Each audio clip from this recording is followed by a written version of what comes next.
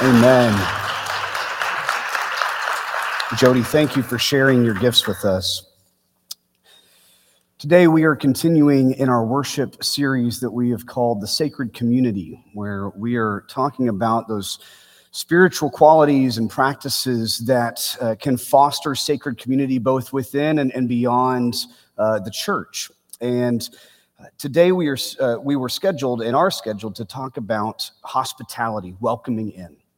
And yesterday, like so many of you, I was monitoring the news out of Colleyville, Texas, and Beth Israel synagogue there, where there was a hostage situation. If you don't know, a hostage situation for many hours involving members of that community. Beth Israel Synagogue is a 12-minute drive from the home that I grew up in Bedford, Texas. These are the people the community that I grew up around.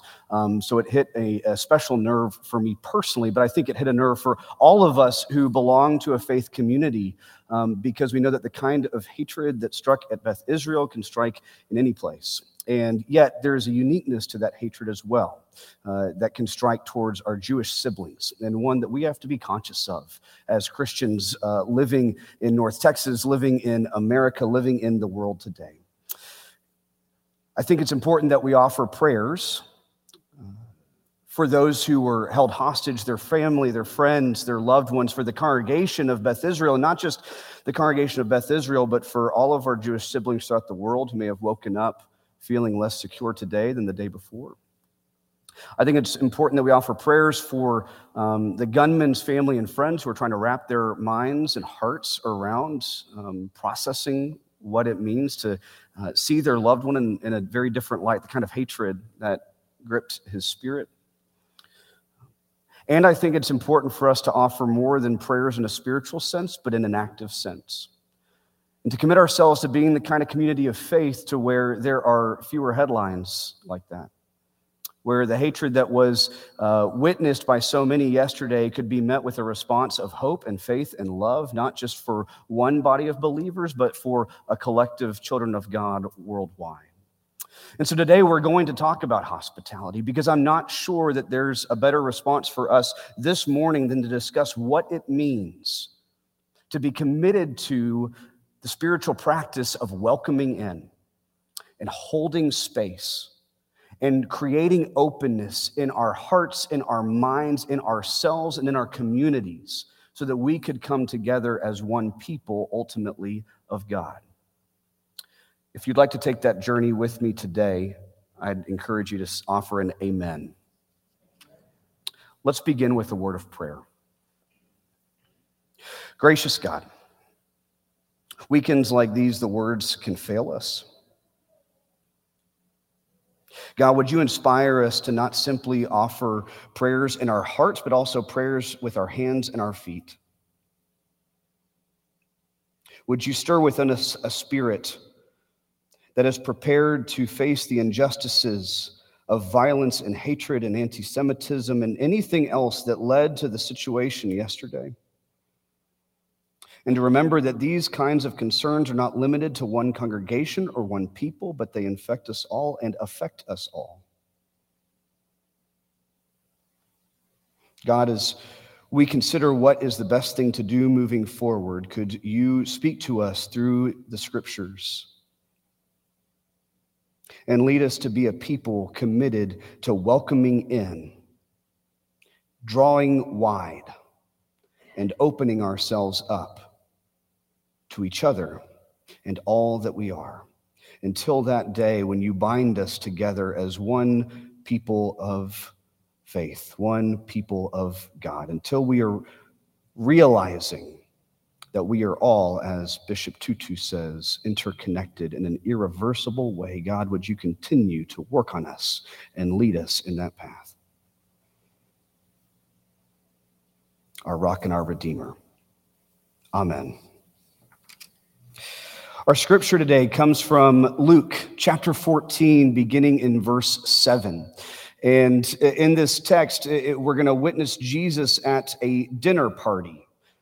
something that during COVID time, not all of us are very familiar with anymore. So it might feel like a foreign experience, but it's through this dinner party setting that Jesus is going to teach on the subject of hospitality, and more than just in that sort of thinly veiled sentimental sense of having folks over for dinner, but in that serious existential sense that we will come to see. Beginning in verse 7, it says this: "When Jesus noticed how the guests sought the best seats at the table, he told them a parable. When someone invites you to a wedding celebration, don't take your seat in the place of honor, he said. Someone more highly regarded than you could have been invited by your host. You might not be the VIP you think you are. The host who invited both of you will come to say to you, give your seat to this other person. Embarrassed, you will take your seat in the least important place." Not a very fun experience, especially when you consider they would sit kind of laying down. So all of a sudden you're like getting your robes back up. Okay, sorry, I'll just come over here. "Instead, when you receive an invitation, go and sit in the least important place," Jesus says. "When your host approaches you, he will say, 'Friend, move up here to a better seat.' And then you will be honored in the presence of all your fellow guests." Go and sit. But lest we think this is just about dinner parties, Jesus concludes by saying, "All who lift themselves up will be brought low, and those who make themselves low will be lifted up." We're going to stop here for now, but he keeps speaking, and we'll see that in a second. This is not simply about dinner party etiquette. I hate to burst that bubble for you. This is not Jesus teaches us cotillion, right? It's a story that works as a narrative parable, and he'll tell a more deliberate parable before the evening is over. With Jesus placing us as the central character, he tells it in second person form, which is kind of interesting. When you are invited to a wedding feast. Now, Jesus is gathered for a Shabbat meal at a Pharisee's house. Pharisees were religious leaders in Jesus' Jewish tradition in those days. And he's gathered there with other religious elders and powerful types, the Pharisees and the Sadducees and the scribes and the elders, the really important people where he is. And Jesus is invited to have dinner for this Shabbat meal, probably because he was growing in renown at this point in Luke's story as a faith healer and a traveling preacher. Right? He's going around the Galilean countryside and building this following, and these Pharisees have learned of him, so they invite him over for dinner, and they invite him to embarrass him first and foremost. When he arrives, there's this man who's got this growth that has caused him physical pain for years, and nothing has been able to remove it. And so they approach Jesus and say, "So what are you going to do about this, Jesus? Because it's the Sabbath, and are you really going to heal someone on the Sabbath? Because that's a big no-no. You can't do work on the Sabbath." And then Jesus does his Jesus thing and offers his comeback where he says, "So you're telling me that if your beloved livestock, let's say your favorite donkey, was trapped in a ditch on the Sabbath, you would just say, 'Sorry, donkey, nothing I can do. It's the Sabbath,' right?" And it's kind of a silly, farcical connection that Jesus is making, but he's pointing out, no, that's absurd. Of course not. And then he heals the man on the spot. Now, you'd think that would be the big talk of the dinner, right? Have you ever been to a dinner party where someone performed a faith healing before the appetizers were served? You'd think that's what the chapter would be about, but it's not. They quickly move into their musical chairs. It's like they said, "Oh, that's a neat little parlor trick, Jesus. So where am I sitting? Is it here? Is it here?" Right? It's absurd. It's meant to be silly. It's meant to make us laugh. Jesus is talking about where to sit, but he's talking about something deeper. When he comes to the end, there's that existential gut punch. All who lift themselves up will be brought low, and those who make themselves low will be lifted up. The word that Jesus is using there in the Greek that Luke uses is a word that connects to our English word of humility. Humility. Jesus is talking about a deeper character issue, a spiritual issue, and he's spotlighting humility as the spiritual practice that we ought to consider as we seek to be a hospitable, welcoming people, both here at AUMC and in our daily lives. Here's why humility is so important as we seek to create sacred communities wherever we go. First, let's talk about what humility is not. First, it's definitely not the way that we hear it talked about in pop culture when someone's handed a great big award that's nice and shiny. It's a lifetime achievement. Everyone's honoring them. And they say, what? I'm so humbled to be receiving this award. That's not what humility is, right? That's what being honored feels like, but it's not what being humbled feels like. Being humbled is being told, you're in the wrong seat. Go sit over there with the peons, right? That's being humbled. It's not that, but it's also not, and this is really important, especially in Christian circles where we will lift up the character of humility as an ideal. I want to be clear. Humility is not inviting ourselves to be exploited. It's not doormat theology that says, I don't matter, right? It's not passivity that says, I'm just going to sit back and whatever happens, happens because I'm not important. Jesus is a humble leader who steps into a Shabbat dinner in a Pharisee's home and dresses them all down, right? So you can be humble and assertive. Say amen, somebody. We misunderstand humility to mean simply meek and mild and standing at the wall and being a doormat, and it's nothing of the sort. Humility is something of this middle path between that doormat passivity, exploited, marginalized at times. We're not leading people to be marginalized or exploited. It's a middle ground between that end of the spectrum and then the elitism and self-superiority with which the Pharisees and the elites carry themselves. Right? This must be my seat. It's the nice one, right? Humility is something else. Humility, from where I'm sitting and where I'm reading this week, it's this spiritual practice that invites openness. It invites openness at our tables, in our conversations, and in the possibility of positive change. At our tables, in our conversations, and in the possibility of positive change. Let me explain what humility looks like to me in the life of a church, for instance. So 3 years ago, there was this thing called General Conference 2019. And if you don't know what those words mean, God bless you.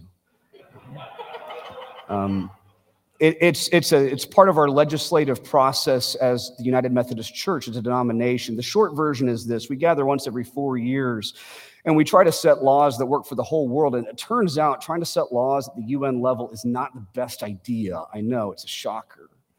And for the last several quadrenniums, that's an SAT word that means every 4 years. I had to learn how to spell it. During the last several quadrenniums of gatherings, there's been one predominant concern that has faced the global church, and that has been whether or not to include LGBTQ persons in the full life of the church, primarily through ordination and through marriage. And we've been stuck for many, many years. In 2019, we had this special called conference, and we thought it was going to finally break through and finally create a path for inclusion. And instead, what happened was the reverse. We actually ended up with a more punitive legal structure that would punish any pastors or churches, on paper at least, should they break the discipline. That's our fancy language of saying break the rules. And so Arapahoe, being who we are and knowing who we are called to be, said we got to do something, right? We can't just offer prayers. We got to pray with our mouths and with our hearts, with our hands and our feet. We got to do something. But what we did was we decided to lead humbly in that process. And rather than jumping to make a quick decision that, sure, most people probably would have been on board with, instead, what you did, I'm going to use the parable language of Jesus here because I wasn't here at the time. What you did as the people of Arapahoe is say, we're going to step into this with humility and openness at our tables and our conversations and in the possibility of positive change. And so for several months, you engaged in conversations and discernment and prayer together because you had a lot of people who were pretty sure what we needed to do, but you also had a lot of people that weren't sure and were holding questions and wanted to make sure that their concerns could be heard as well, that we were carving a path forward that would unite the church as best as possible. And in the end, a vote was taken to welcome all weddings into the sanctuary where I stand today and to support all candidates for ministry, and then to also support pastors of your church who might be punished because of these new rules. Now, that's some actionable change, right? That's putting skin in the game. And the result of that vote, I believe, was somewhere around 95% agreement. Now, if that vote had been taken right after General Conference was done, I don't know that we would have had the same sense of unity, but because of that openness and that humility at the tables, in the conversations, and in the hope for positive change, there was a great sense of unity, even in the midst of diversity of our thought, our experiences, and our personhoods. Now, here I want to be clear. We're a church that has become clearer about the vision of who we are. And anytime you do that, anytime you become more clear about the vision of who you are, it means that some folks won't align with that vision. And it wasn't a unanimous vote. There were families that left the church over it. And I understand that that's a difficult thing to walk through, but it's important for us to be clear about our vision and to hold that kind of space to walk forward together in a way that we sense God is leading us. And when that vision becomes clearer, sometimes folks don't align. You can't be all things to all people. And Arapahoe certainly is not a church that attempts to be all things to all people. Now, I will say, as affirming and as much as I want to uplift that experience, and I do, as a pastor watching this happen from afar, like I said, I wasn't here at the time, but I knew what was going on. I'm friends with Blair, and I was praying for you in that process. I think that sense of humility, that spiritual humility that lives here at Arapahoe and leads us to establish justice for one another and for our world. As we step into a clearer vision of who we are and who we are becoming, there's also a challenge for us to retain that humility. Because sometimes when we get more clear about who we are and who we are becoming, it can be easy to begin to see ourselves as self-superior as the Pharisees. And we've got to hold on to that humility that opens not just ourselves, but our tables and our community up to those who may see differently than we do without sacrificing the justice that we hope to establish. Are you tracking with me? Let me put some skin on this. I had a conversation with someone recently, a member of this church, who was expressing to me that they had participated in one of our ministries for many years, and yet were recently trying to decide if they should pause that participation. Because the conversations amongst the folks gathered in that ministry had become, from where they stood, so narrowly focused on what is right and what is wrong, that they felt like, as someone who occasionally disagreed or perhaps had a different point of view, they could no longer voice that for fear of being bombarded or talked down to, or basically plain told, well, you're just wrong, you need to get where we are, right?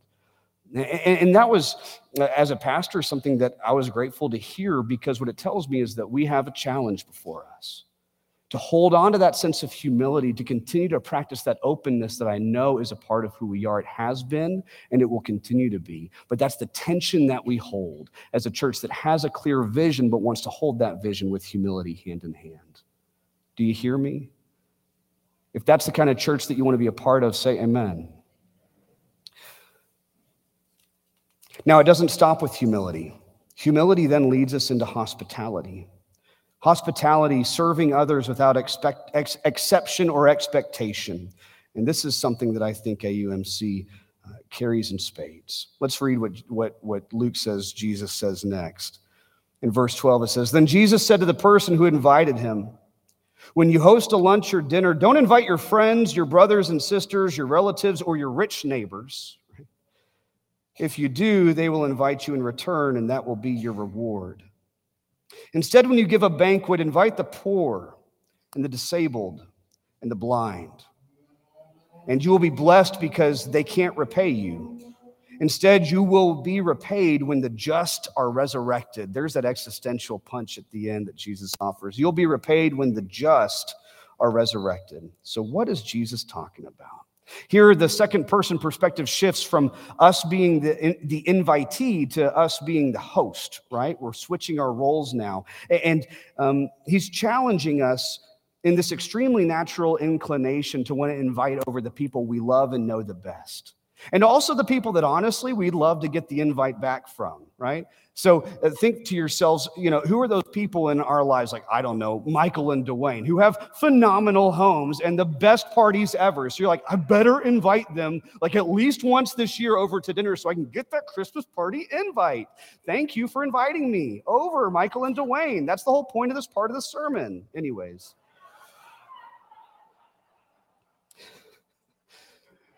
It's not that Jesus is telling us to stop hanging out with the people that we love, but he is challenging us to consider the way that we extend hospitality, because the natural way we do is something that I'll call a closed loop hospitality, where we extend hospitality, and by that I mean more than just the sentimental type, the type that costs us something, right? He's talking about welcoming people into our homes. That costs us finances, that costs us food, that costs our home, that costs ourselves, that kind of tangible hospitality. The natural inclination is to extend that to the people that we know we love, and that honestly part of us knows will reciprocate.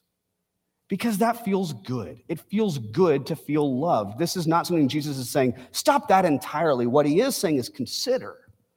Consider what it looks like to be a people who practice hospitality in the tangible sense with those whom you may never come into contact with again, who may not have the means to bless you in the way that you think you're blessing them. Now, the example used in Scripture here is, and I'm quoting, the poor and the disabled and the blind. Let's not get stuck in the transliteration of those words. Those words meant something to the people at the time. These were people in that context who the Pharisees thought had nothing to offer them.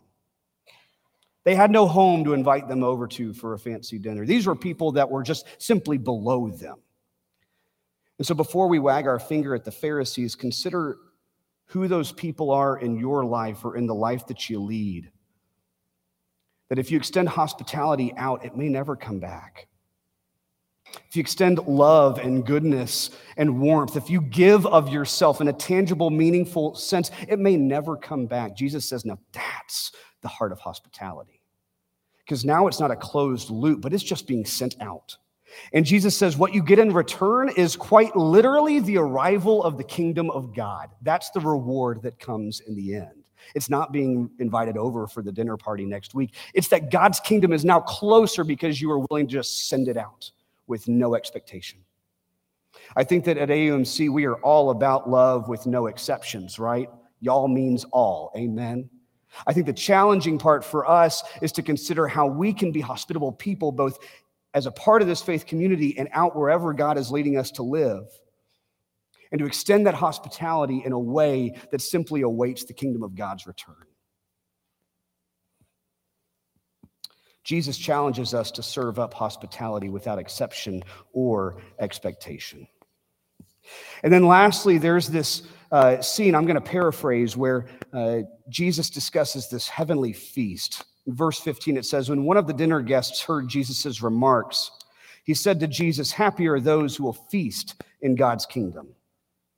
Jesus goes on to tell this parable in more of the traditional parable sense. There's a king who wants to hold a feast, and he invites all the important people in his land, those rich elites that love to go to fancy parties. And they begin to send them excuses as to why they can't come. And they're honestly hilarious if you live in first century Israel. They are knee slappers, right? If you were reading it today, it'd be things like, oh, sorry, king, I got to get an oil change that day, actually. So I'm a little tied up, right? It's meant to sound ludicrous. So the king grows frustrated and says, fine, to heck with this invite list. I'm going to invite literally everybody else, right? Literally the rest of the kingdom is invited. I mean, the folks that are living on the streets, the folks that are living outside the walls. I want you to go everywhere. Any human being other than these fools is invited to my party. You ever had a party that you did out of spite, right?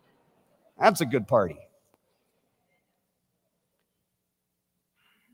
The only folks that are not ultimately at the table are those who thought they were too good, who wanted the table drawn smaller, who wanted it just a bit more exclusive and fitting their tastes. Those are the only ones who end up missing the party. Here, Jesus moves into this new parable and paints a picture of what God is working towards in that one day far off, here and not yet vision of the kingdom of God that we would like to see return. And it looks like a feast where the overlooked and the outcast and the humbled in life are invited in, while the exclusive elites are left on the outside looking in. So there was a pastor that was famous here in the Dallas area back in the 50s and 60s and 70s. His name was Tom, a Methodist pastor. He grew up in Missouri. He grew up in a very poor household. His mother died when he was a child. And back then, a common practice when someone like his dad, who's trying to raise him but doesn't have the funds, a common practice was to basically send his son to go live with a farming family that would then in turn pay him financially to help him keep his own household afloat. So that's what happened to Tom when he was a young boy. He was sent to live with a family in a farming community in rural Missouri. And this family was led by a father who was not a kind person. He made Tom sleep in the barn. I can show you pictures of my friends in Missouri this morning. They got 5 inches of snow. You don't want to sleep in a barn in rural Missouri. They made him eat on the back patio whatever scraps were left over from the family's meal. They would serve to him alone on the back patio. They never invited him to any of the family gatherings, didn't take him to church, certainly not that. He wore whatever hand-me-down, holes in the shoes kind of clothes the family could give up, and that was his life for a year. As you can imagine, that was pretty miserable. He wrote his dad and he said, "You got to get me out of here. This is the worst." And thankfully, his dad took notice and sent him to a different family the next year. Now, this family was a wildly different experience. They made him up a room in the family house where he could sleep. And they invited him to share meals with them in the evening. And he had a plate of his own hot, fresh meal right in front of him as he sat at the family table. And the father would take him shopping, and he got his first ever pair of new shoes. He was about 10 years old, never had new shoes of his own before, but he had his own shoes for the first time thanks to that dad. And then one Sunday, they took him to church. They said, "We go to church as a family, so you're going to go to church with us." And he did, and he walked in. It was a Methodist church, and it was his first Sunday in church. And it was a first Sunday of the month because it was Communion Sunday. We all know that's when the Lord said to have communion, right? So it comes time to receive communion, and at the church in this small Missouri farming town that he's living, the church had these little altar railings, and the way they practiced communion was folks would come up and they would kneel at the altar railing, and they would cup their hands and receive the elements of the altar railing. And as he's walking up and he kneels down and he looks to his left, and guess who's kneeled there? It's the father of the first house that he lived in. And then the father that he's living with now kneels down on his right side. And as the pastor comes over to hand out the elements, Tom lifts up his hands and he feels a hand on his wrist clenched tight. It's the father that he'd lived with previously. And he says, no. He's frustrated because he doesn't believe that Tom should receive communion. This is his first time in church. What does he know about communion? He doesn't know anything about this place. He doesn't know what it means to be Methodist. What is he doing at this altar railing? And as soon as he feels that one hand on his wrist, he feels another from the father on his right, whom he lived with now. And at first, in a quiet voice, because the man was pretty meek and mild by nature, he was a humble man, but assertive. He said quietly, "It's not your table." And he looked at the man on his left, and he said a little bit louder, "It's not your table." And then he said as loud as he could, so the whole congregation could hear it, "It's not your table." And suddenly, Tom felt both hands leave his wrist. And for the first time in his life, he received communion that day. Now, Tom would go on to become a Methodist pastor, leading one of the largest Methodist churches in the denomination in the mid-century. And he would tell that story to remind every person he ever came into contact with, it's not your table. The feast that we're preparing, it's not at our table. The grace of God that he encountered in that moment is the grace of God that we ought to pray encounters the life of every single person in this world. Why? Because it's not our table. And so, my friends, as we seek to be hospitable, as we seek to welcome in, let us not pretend that we are playing with trivial things like dinner parties. Fostering sacred community through humility and hospitality invites a heavenly feast, one set at a table that is not our own. May we seek to be the types of people, those who live called to sit in the subpar seats, to serve without exception or expectation, and to set a meal knowing it's not our table. Amen.